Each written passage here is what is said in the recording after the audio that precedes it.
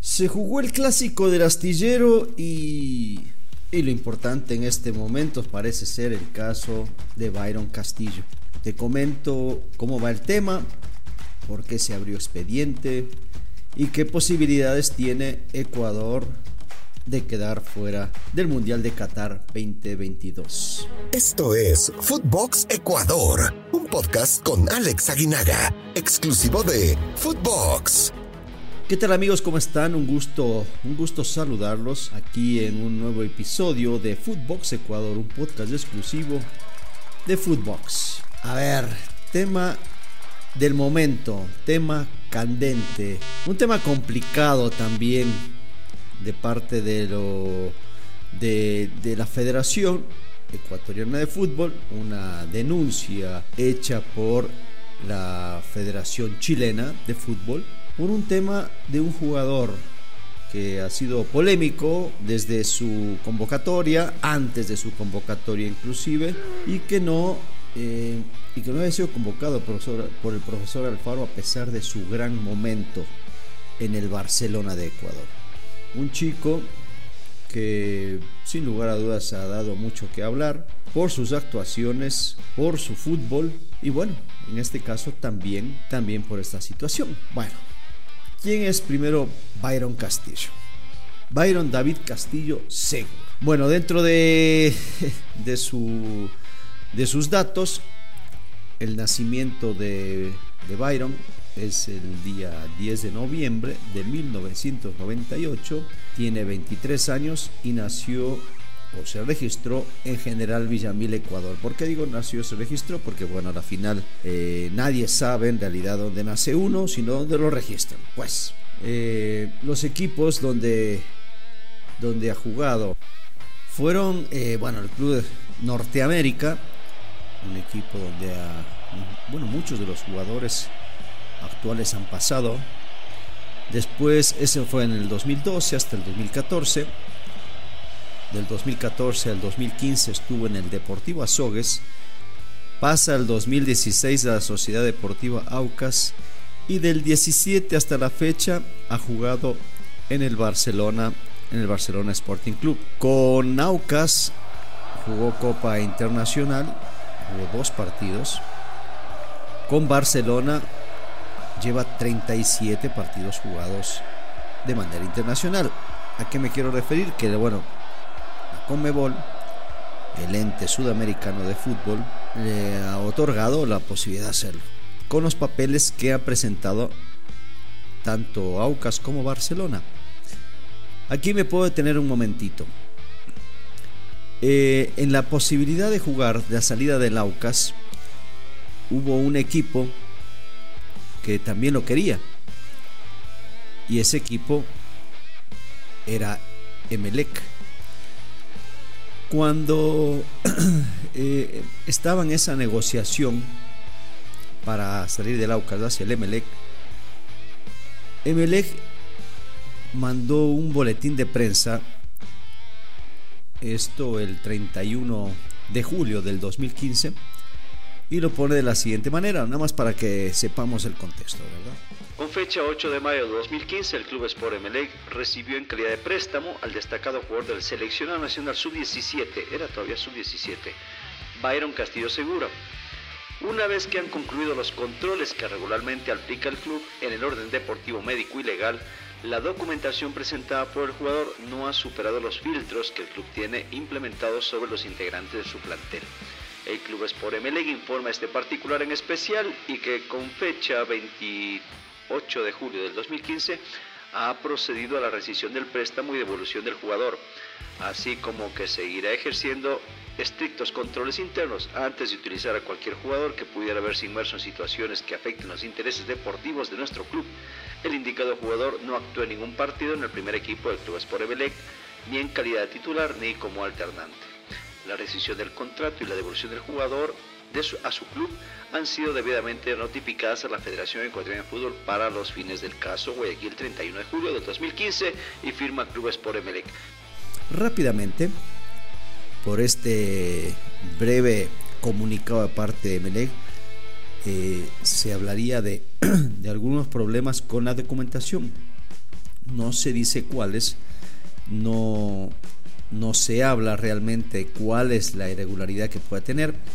Byron jugó en la sub-17 de la selección nacional del Ecuador, en su categoría estamos hablando, y después ya en la sub-20 cansó a jugar y después, bueno, jugó un partido en el sub-20 de 2017 y después simplemente fue relegado, ya no fue convocado. Durante este periplo de la no contratación al Emelec, entra Barcelona y Barcelona lo contrata. Me imagino que también los filtros de buscar algún tema de irregularidad también debe ser muy fuerte, y sin embargo Barcelona contrata al jugador y no solamente lo contrata, juega torneos internacionales con el Barcelona. Barcelona, además de que lo tiene desde 2017, estamos hablando de que jugó torneos internacionales, sobre todo ya desde el 2020 en adelante ha sido un jugador muy regular, un jugador que juega constantemente con el equipo y que ha sido figura en su club. El tema nace porque la selección chilena se siente perjudicada y la selección chilena sumaría 5 puntos que le permitirían acceder en lugar de Ecuador a esa posición de privilegio de estar en un mundial. Tema legal, cuando la selección ecuatoriana no lo convocaba, todos nosotros preguntábamos el por qué Byron Castillo, un hombre de las condiciones que tenía, no era convocado. En su momento, Ángelo Preciado, el jugador de Independiente, era el titular de la selección, después fue al Genk, pierde un poquitito de ritmo y es convocado Byron Castillo en esos momentos, inclusive alguna vez Romario Caicedo, también otro chico del Independiente que ante la baja condición de Preciado pues fueron convocados y se gana la titularidad, pero no lo llamaban de inicio y nosotros preguntábamos la razón. En algún momento se dijo de parte de algún directivo de la federación que tienen que ser exhaustivos en la revisión de los papeles para evitar cualquier situación a futuro. Hoy podemos pensar que esta situación ya estaba prevista dentro de las posibilidades de la convocatoria de Byron. En lo personal, sin ser juzgador o juez o parte, tampoco ser acusador, la federación se tomó todo el tiempo del mundo para determinar si Byron Castillo debía ser convocado o no, si tenía la posibilidad remota de ser sancionado o no, y fue convocado después de muchas investigaciones. Así que yo, por ejemplo, los tweets que de repente manda el abogado o la prensa chilena, como también los tweets de parte de la Federación Ecuatoriana de Fútbol y sus asociaciones, para mí, en lo personal, sale sobrando. El mostrar apoyo, y hablando exclusivamente de las asociaciones de fútbol del país, mostrar su apoyo a la federación se me hace un acto de no sé, algunos dicen es apoyo, para mí es el famoso queda bien. Quedas bien con la federación y en un futuro, bueno, pues podrás ser considerado porque estuviste en los momentos importantes apoyando a la Federación Ecuatoriana de Fútbol. Política. Y la verdad, política de la más baja. La federación, al emitir un comunicado al público en general y decirle que todo está bien, que no pasa nada, que se tranquilicen, que esto... A mí se me hace también un acto de demagogia, en el cual quiere mostrar al mundo o a los ecuatorianos que se trabajó bien. No hay necesidad. Yo, en lo personal, no creo que haya necesidad. Lo que sí es importante es que ahora que ya fueron denunciados ante la FIFA y se abrió un expediente disciplinario para determinar si los hechos en cuestión favorecen a uno u otro, pues es el momento de demostrar con papeles quién tiene la razón. Vuelvo y repito, en lo personal, yo creo que la Federación Ecuatoriana de Fútbol está en su razón. Nunca voy a poner las manos al fuego por nadie, pero creo que tiene la razón porque buscó por todos los medios convocar a un jugador importante y que antes de hacerlo realizó los estudios respectivos, examinó pruebas, buscó todos los puntos que podía quedar expuesto y a la final fue convocado el jugador.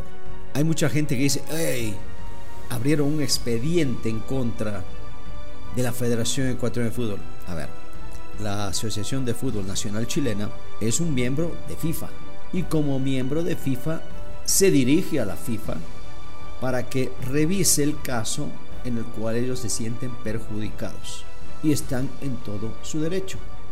La FIFA tiene la obligación de escuchar, analizar, revisar los papeles que está enviando nada más la Asociación de Fútbol Nacional Chileno y determinar si procede o no esta denuncia o esta demanda. Ve con buenos ojos. ¿Por qué? Porque todo está en orden, porque tienen base legal para hacerlo, debe estar bien redactado. A ver, lo hace un abogado, no lo hice yo, no lo hace alguna persona que no esté enterado de leyes, además de las leyes deportivas, que es importante, y lo acoge. Notifica a la Federación Ecuatoriana de Fútbol esta apertura de expediente y tiene que ahora la Federación Ecuatoriana de Fútbol mostrar los documentos en los cuales se demuestra que el jugador Byron Castillo Segura es jugador ecuatoriano, legalmente inscrito y que no hay ningún problema. Hasta ahí los hechos, hasta ahí las situaciones. No veo más allá de la obligación de uno y otro de presentar y descargar sus respectivos documentos y en lo personal pienso que no va a suceder nada. Ahora, si lo vemos del lado del hincha, si nos ponemos en el caso de que Chile ganaría esos 5 puntos y calificaría de manera directa al Mundial, yo no sé si tomaría el lugar de Ecuador, que debería ser lo correcto porque pues pasaría a ser ellos dentro del bombo el equipo que reemplazaría a Ecuador y por ende jugaría en el grupo A. Después se hablaría de una selección chilena que calificó en la mesa y que futbolísticamente no tiene las bases para hacerlo, porque inclusive Colombia estaba adelante de ellos, pero bueno, dentro de la justicia se haría eso. Y del otro lado, si Ecuador es eliminado de la Copa del Mundo o es sancionado con no jugar la Copa del Mundo y quizás otras sanciones, ¿qué debería pasar con Byron? ¿Qué debería pasar con su equipo Barcelona? ¿Qué debería pasar con los actuales federativos? ¿Qué debería pasar con los directivos de la Liga Pro? Esa en realidad sería una cuestión muy, muy complicada. Soy Alex Aguinaga, les mando un fuerte abrazo y el clásico quedó opacado por la situación de Byron Castillo. Un buen día, los espero el día lunes para hablar más en Footbox Ecuador. Footbox Ecuador con Alex Aguinaga, exclusivo de Footbox.